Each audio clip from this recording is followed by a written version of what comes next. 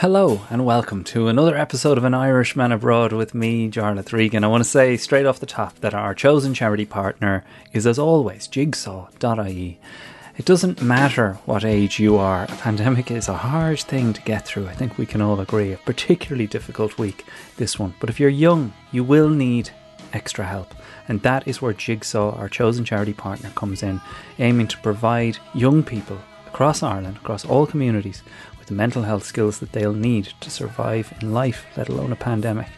Please visit jigsaw.ie this week and kick in something. Throw in something. You'll be amazed how far it will go. Or better still, come and support me on my fundraising effort for jigsaw.ie. Every Tuesday I talk to Sonia O'Sullivan and she coaches me towards running 2,000 kilometres in the space of a year. That's the Irishman Running Abroad Challenge, and you can be part of it.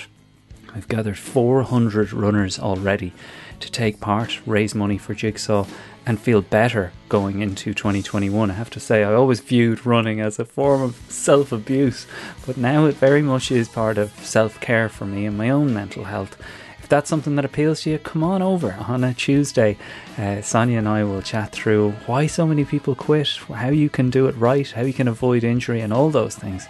And that's available for free on this feed every Tuesday. Every Friday, of course, we have Marion McKeown with The Irishman in America, and that podcast, I'm delighted to say, will continue. I thought it would be over now too, given that Joe Biden won the election. You'd think that that's the end of it, but as we all know, that is not the end of it. And there's an awful lot more water to go under the bridge there, as we see if Donald Trump can actually avoid prison and bankruptcy out the other side of this thing, while Marion continues to provide a level of in-depth analysis from inside Washington that you just won't find anywhere else. And that is, of course, only available to our patrons, the people that keep this show on the road. If you've been hemming and hawing or ifing and anding about whether you'll do this, there's never been a better time. I'm offering a 15% discount on an annual membership. You pay in one lump sum, €50, and you've got access to absolutely everything, including our entire back catalogue and the full interviews each week. Here today you're about to hear my interview with Patrick Freyne, the journalist from the Irish Times, and this is a snippet of what we talked about. This one goes for a bit, and it's a real fun chat and in-depth look at his life and his career and his writing and how he writes. But you can't hear the full thing here on iTunes or SoundCloud or wherever you're listening to it. You have to come on over to Patreon. A couple of clicks later, though, it will populate in your podcast app and you'll see everything in the feed, including the extra length ad-free episodes every Sunday. Let me tell you a little bit about Patrick. If you don't already know, he is that Irish Times journalist that I mentioned. I've been reading him for years, not realising that this man grew up down the road from me in Newbridge. I grew up on the Curragh, of course, and his father was head of the Army Rangers over in the Curragh camp. I knew none of this only till a couple of years ago. Here I was enjoying Patrick's writing, laughing my head off, reading his reviews of things like Dermot Bannon and enjoying his really in-depth and sensitive interviews, not realising I crossed paths with this lad. Sure, I saw this lad around all the time. And I guess when this book came out and I realised his book kind of, I guess it centres or begins with that early life. It's a collection of essays, the likes of which you will not find anywhere else, I have to say. It's up there with David Sedaris in terms of its just density, depth, humour, sensitivity, lightness, consideration for the human condition. I adore this book. Go and get it. It is my recommendation for a book to have on the go this Christmas, because it is so beautiful, because it's in this collection of essays format, and it covers an awful lot of stuff that if you're an Irish person like myself abroad who can't make it home this Christmas, as sad as I am to say it, we're not going to be able to make it back, and I know loads of us are in that boat. David Freyne's book, Okay, Let's Do Your Stupid Idea, is perfect, because it will take you back to that time and in a way give you a few of those laughs that we're all missing this Christmas. I am working on something big for the Irish who can't make it back this Christmas. It will be announced very soon. I'm confirming the guest list, and I'll explain what it is in the next 2 weeks. But we need something. We need something big for that period where, you know what I'm talking about. December 26th in other countries, it's just not the same as Stephen's Day in Ireland. It's just December 26th. So that's what I'm planning this event for, and I think you're going to love it. But for now, sit back and relax and enjoy this snippet of the Patrick Freyne interview. I want you to hear the rest of it, so come on over to patreon.com/Irishman Abroad to hear the rest. But for now, this is my Patrick Freyne interview. That's the small talk. Now let's get down to business. Now, your programme. What's the big idea? Well, they've grown to know the Irish much better. We've now got to know how largely their mind works. I moved over here and immediately I had to up my game. I could not have done the job I did for quite a number of years in Ireland. I had to go and earn my living in England. I think a lot of it's in my hair. I think there's a lot of Ireland in here. I had an Irish upbringing. 20 years after an Irishman couldn't get a fucking job, we had the presidency. It was some heightened awareness of how hard my tribe had it in London. No blacks, no Irish, no dogs. Never has a nation so small inspired so much in another. So you could say there's always been a little green behind the red, white, and blue. Our family is very Irish, you know. Now, ladies and gentlemen, we have a very special announcement to make at this stage. Would you welcome, please, the wonderful Charlie Threego! Patrick Freyne, it's brilliant to have you on Irishman Abroad after all these years of reading your stuff and enjoying it and hooting with laughter as I pick up the paper or go through whatever it is you talk about. Your ability to inject humour and find laughs in writing is a skill that's so much more difficult and different from the skill of performing it and saying something to elicit a laugh, because there's a certain rhythm, right? There's a rhythm to speech that nearly automatically induces laughter if done correctly. It kind of doesn't matter what the words are to an extent. I know some people may roll their eyes when I say that, but that's just a fact. Jokes sound a certain way, but when they're written down and when you write humour, that's an entirely different thing. So when did you first realise I can write things that make people I know spit out their drinks?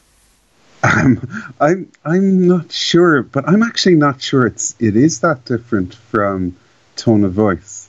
Like, I think there's a really interesting thing that I've realised over the years, because I'm a bit of a nerd about humour. Like, you know, the way some comedians, and I know you're well aware of this, some comedians hate discussing the analysing it, and some really love it. I really find it interesting when something is really funny, why it's funny. And what I've discovered in my column over the years is that you kind of mimic tone of voice in the rhythm of the sentences and in punctuation and word choice, which is kind of the same as when people talk. And the person I'm really fascinated with at the moment is Alan Partridge, who I love, because his books, I didn't listen to the audiobooks. I read the books, the I, Partridge and Nomad, and it sounds like him on the page. And that's all about, tone of voice is one thing, but you can kind of get tone of voice in pieces, because when we speak, I've realised we all do this, whether we're aware of it or not, we're always mimicking something else we heard.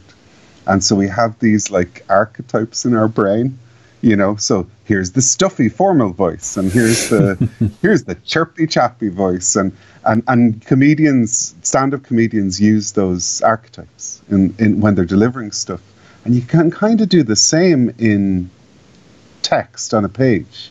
Like, I don't know if you read Craig Brown in Private Eye. Yeah. You know, his parodies are. That's all about finding tone of voice in the text. So I actually think they're quite similar.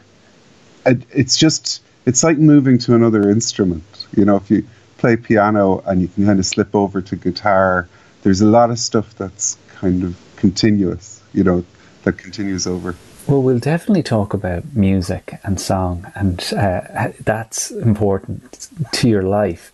But I'm really interested to hear this bit first, if you let me go on this a little bit further, because I totally hear what you're saying, that introduction of a word that people aren't expecting, I mean, it's ultimately a surprise. I remember, like, I fall into the latter category of people that I'm absolutely fascinated with discussing the science of why something is funny and why something isn't.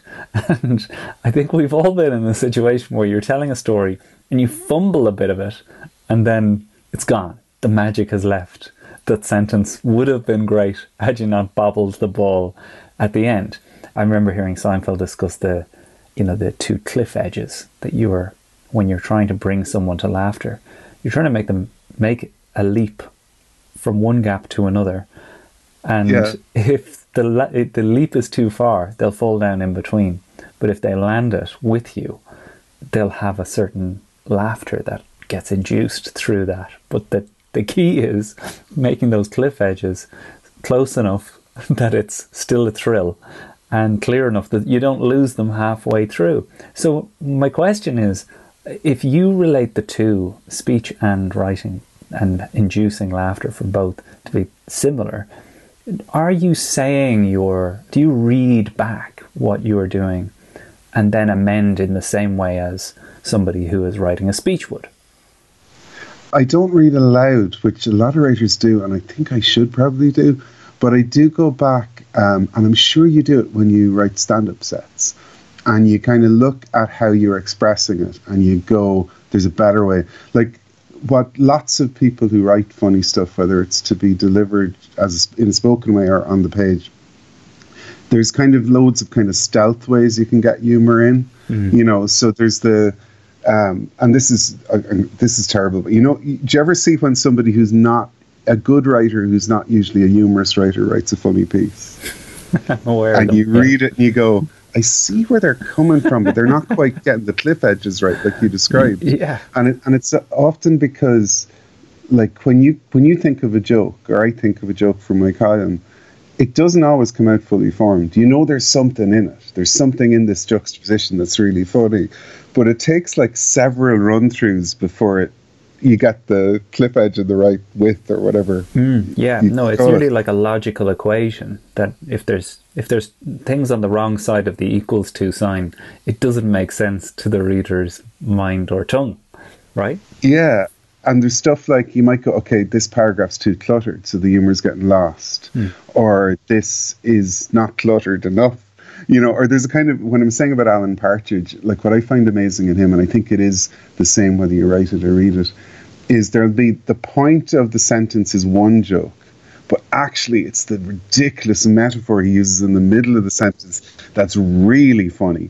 And there's a kind of sleight of hand thing going on where he knows that that's really the point. This stupid metaphor he wants to get in, but he needs to give it a vehicle, which is the slightly less funny joke.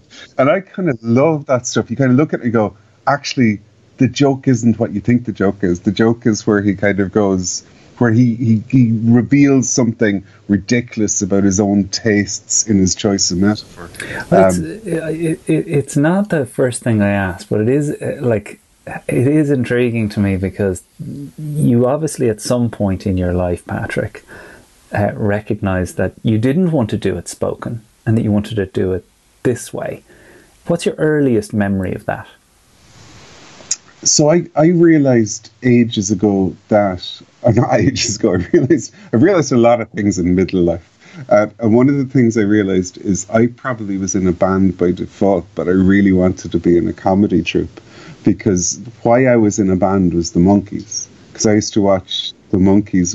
I think we're around the same age. Do you remember when the Monkees was on every Saturday on RTE? Absolutely. At kind of like 12 o'clock. And I loved the Monkees. And I just loved the idea. I thought being in a band was going to be funnier because of the Monkees. And so that's when I always wanted to be and I guess, when you're trying to find yourself, and you look at, I love things like the A-Team and what it says about a person. Like, who was your favourite member of the A-Team? Oh, probably Murdoch. Yeah, of course, right? If you'd said BA, I'd have been really surprised because the kids who said BA were beating me up. Right? And so I wanted to be the wacky person in a gang, which is a terrible thing to admit to. But, you kind of go, okay, I think I can do that role. But I got sidetracked into music. And I loved making music and I still love singing and stuff. But we used to do with the band, we used to write these insane kind of fanzines and things. In the early days of the band in particular, we were just kind of creatively kind of ridiculously prolific, like almost just vomiting stuff everywhere. And we'd make posters even when we didn't have gigs, and we'd write, seriously, I put posters all over town for the band, and we didn't even have a gig when I was about 19. Basically, posters just telling people you exist. Yeah, pretty much. And we wrote these, like me and Paul in particular, we used to write these short stories. We invented names for ourselves. Like, this is like before we realized that this wasn't cool. It was like Kinky, Bim Bim and Donut were the names we'd given ourselves. And we had this idea that we were part of a sinister kind of record label, and we had invented a manager, and me and Paul wrote stories, which I can't find now, that we put in zines about us, like just kind of ridiculous stories. And they were kind of funny and mad, but the response generally from people was, we'd do a gig and we'd give out these insane zines, and people would be like, why are you doing this? What is this for? Like, it was a creative urge, but it didn't have the right vehicle or something. Even though I'm really glad we did those kind of things. I mean, we are roughly the same age, and what the listeners may not know is that we pretty much grew up in the same town. I was in the estate that you grew up in a lot. My first girlfriend lived in that estate. My best friend lived there. A guy that I lived next to moved there, and it was quite it would have been considered one of the better off estates in the town. Yeah. But it was full of fucking lunatics. I don't know if you... Yeah, you're right. And I find small town class stuff really, really interesting and kind of funny. When I arrived in the village, which is what the estate was called, that's the estate you're talking about. Yeah. And it kind of had a white picket fence kind of vibe without the picket fences. And I remember around the time we arrived, because I had been living in the Curragh, because my dad was in the army, like some of the kids were really put out because it was now only the second poshest estate in Newbridge, because an estate that had 5-bedroomed houses had opened up on the other side of town. And that stuff it's still hilarious to me. But tell me more about the lunatics. Well, I want to see if I remember any in particular. I mean, so much of this book is about, things you went through then and how you view them now. And I'm fascinated with that side of things. And also just the way you're kind of tender with that person that was then, when a lot of us are a little bit harsher on that person that we were, where we go, oh, what the fuck was I thinking? But I'm similarly tender to the person that used to be in the village, that estate, and encounter these madmen. I think I talked to your brother about this as well, that, these guys they answered to nobody, and they didn't seem to have any supervision of them. And they also had a budget. They kind of didn't, they didn't have purse strings holding them back. Like, it was peculiar. I won't name names, but there were guys you didn't mess with. What age are you, Charlie? I'm 40. Yeah, okay, so you're kind of closer to my brother's age. And I know the cohort you're talking about, because they were mad. And it's kind of interesting, because I was, like, my group of friends, my best friend comes from that estate, and I'm still really close to him. And we were kind of a very nerdy group.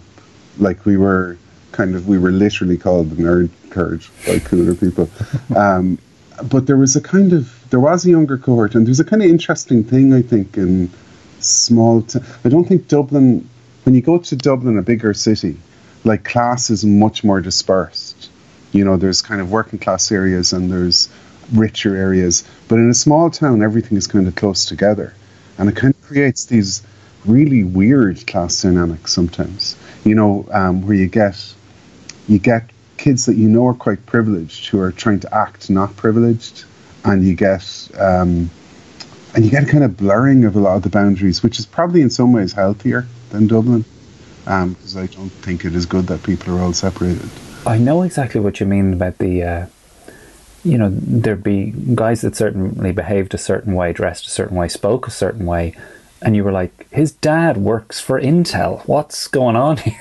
Like, not that means that you can't behave or look that way, but it was like you would say that there was nearly a charade going on to be kind of doubly hard and crazy mean, even though, you've been afforded every white privilege opportunity available to an Irish kid at that time in the 80s. A couple of the lunatics that you mentioned in the book were in the FCA. And, by my time, I felt like the FCA felt like, what Gareth Keenan would have been in The Office. An army reserves for kids that liked knives and tying knots, a kind of upgrade from the Cubs. But the account of what, I don't know why the first chapter seems to be one that gets brought up in a lot of the interviews you've done on this book. Did that stand out to you as the obvious choice for track number 1 on this album?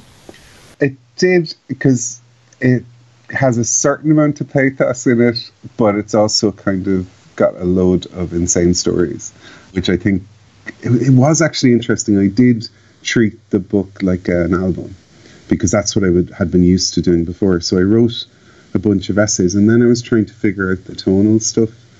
And I started treating it like creating a track list. And consequently, when I was in bands, I'll get back to the specifics of the military essay in a sec, but when I was in bands, you'd regularly do this thing where you go, oh, we need a heavy track for track 4. Yeah. Or we need a faster track, or we need a big long thing. And you'd kind of write songs to order. And I loved that phase of making the book, when I had a certain amount of the essays written, and you were kind of writing things to either fill in gaps or to kind of create tonal bridges between, because I have essays that are straightforwardly aimed, picaresque stories that are straightforwardly aimed at making people laugh, and I've got other essays that deal with quite serious stuff, and I've got a lot in between. So you're kind of trying to arrange them in a way that gives people a smooth journey through the book. And part of that was doing it chronologically, and part of it was just introducing, I think, having a military background in Ireland is a really interesting, I now realise, kind of odd thing. And particularly living in the Curragh camp, and particularly the way my life went from being a kid who was really into army things to being a long-haired, kind of arty, hippie kind of person. It's an interesting trajectory, so I thought it would be an interesting place to start. It really, and it really explains you, right? It probably gets to the point of you quite quickly, in that what you once thought proved to be the opposite. And part of that is this idea of showing off. I talked to Ardal O'Hanlon about this, and a show-off was really the worst thing you could be. I mean, on the football field, a fancy Dan would get absolutely reamed out of it for even doing like a step over. It was like you could get really hurt by somebody who thought, look at this guy who's showing off. You talk about this quite a bit in other interviews. Again, I hate referencing other interviews, but I just hate asking questions that people have asked you before.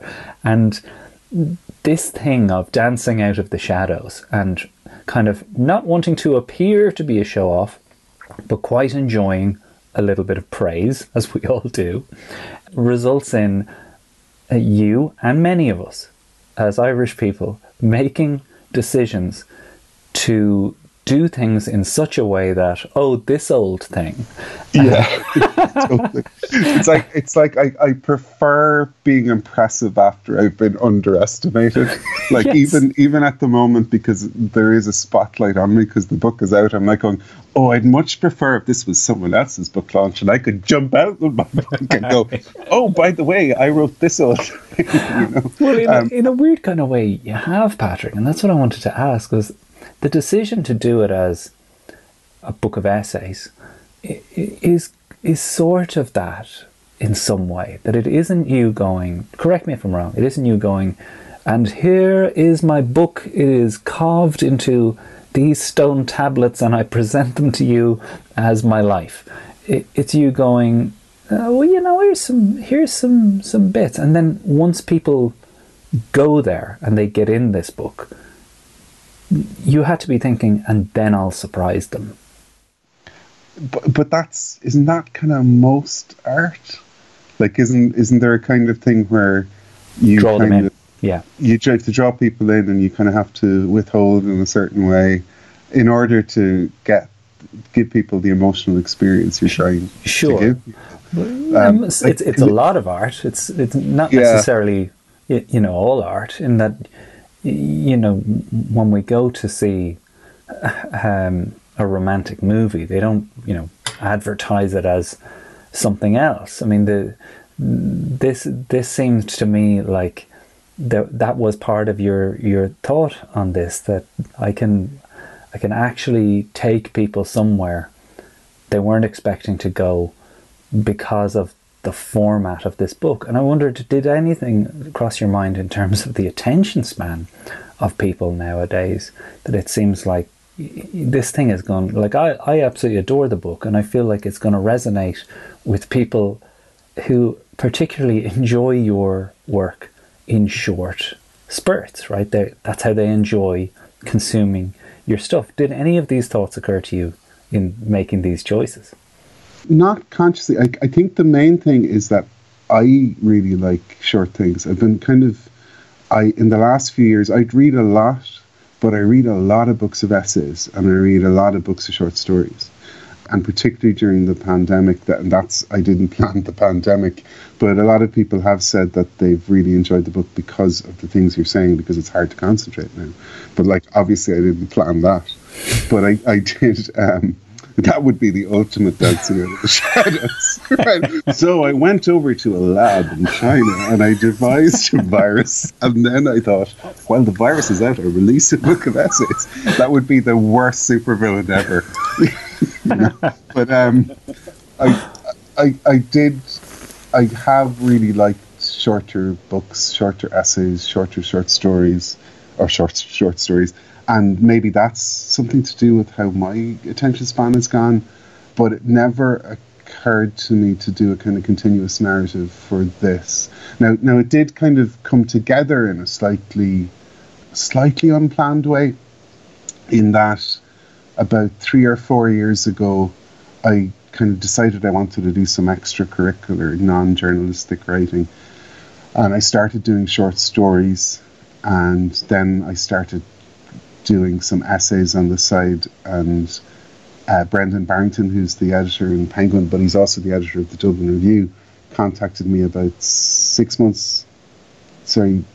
about kind of a year and a half ago, and said, do you have anything that we met? And he said, do you have anything? I said, I've got this essay, and it was the brain fever essay, the one about mental health, my mental health. And I sent him that, and he really liked it, and said he'd like to use it in the Dublin Review. And he said, look, if you've other stuff, send it to me. And the next thing I wrote, I was on holidays, is I wrote the essay about Bremen, Gigantic, which is a very different kind of essay. It's just young men being fools and having adventures. And it's kind of funny essay. And I sent that to him kind of half expecting it wouldn't be literary enough. And he kind of liked that too. So I just kept sending him stuff. And I think at a certain point, he got back and said, I think there's a book here. And at that point, I'd kind of written maybe 2/3 of the book. Mm. And a form was beginning to take shape. And that's the point at which I kind of started to think of it in terms of, what do I need now? What bits do I need to tell? And I don't think I would have written like a continuous memoir, because for starters, that kind of implies you have to talk about a lot more in your life than I'm necessarily comfortable with. Like, it's a kind of interesting thing. Like, I loved Emily Pine's book and Sinead Gleason's book.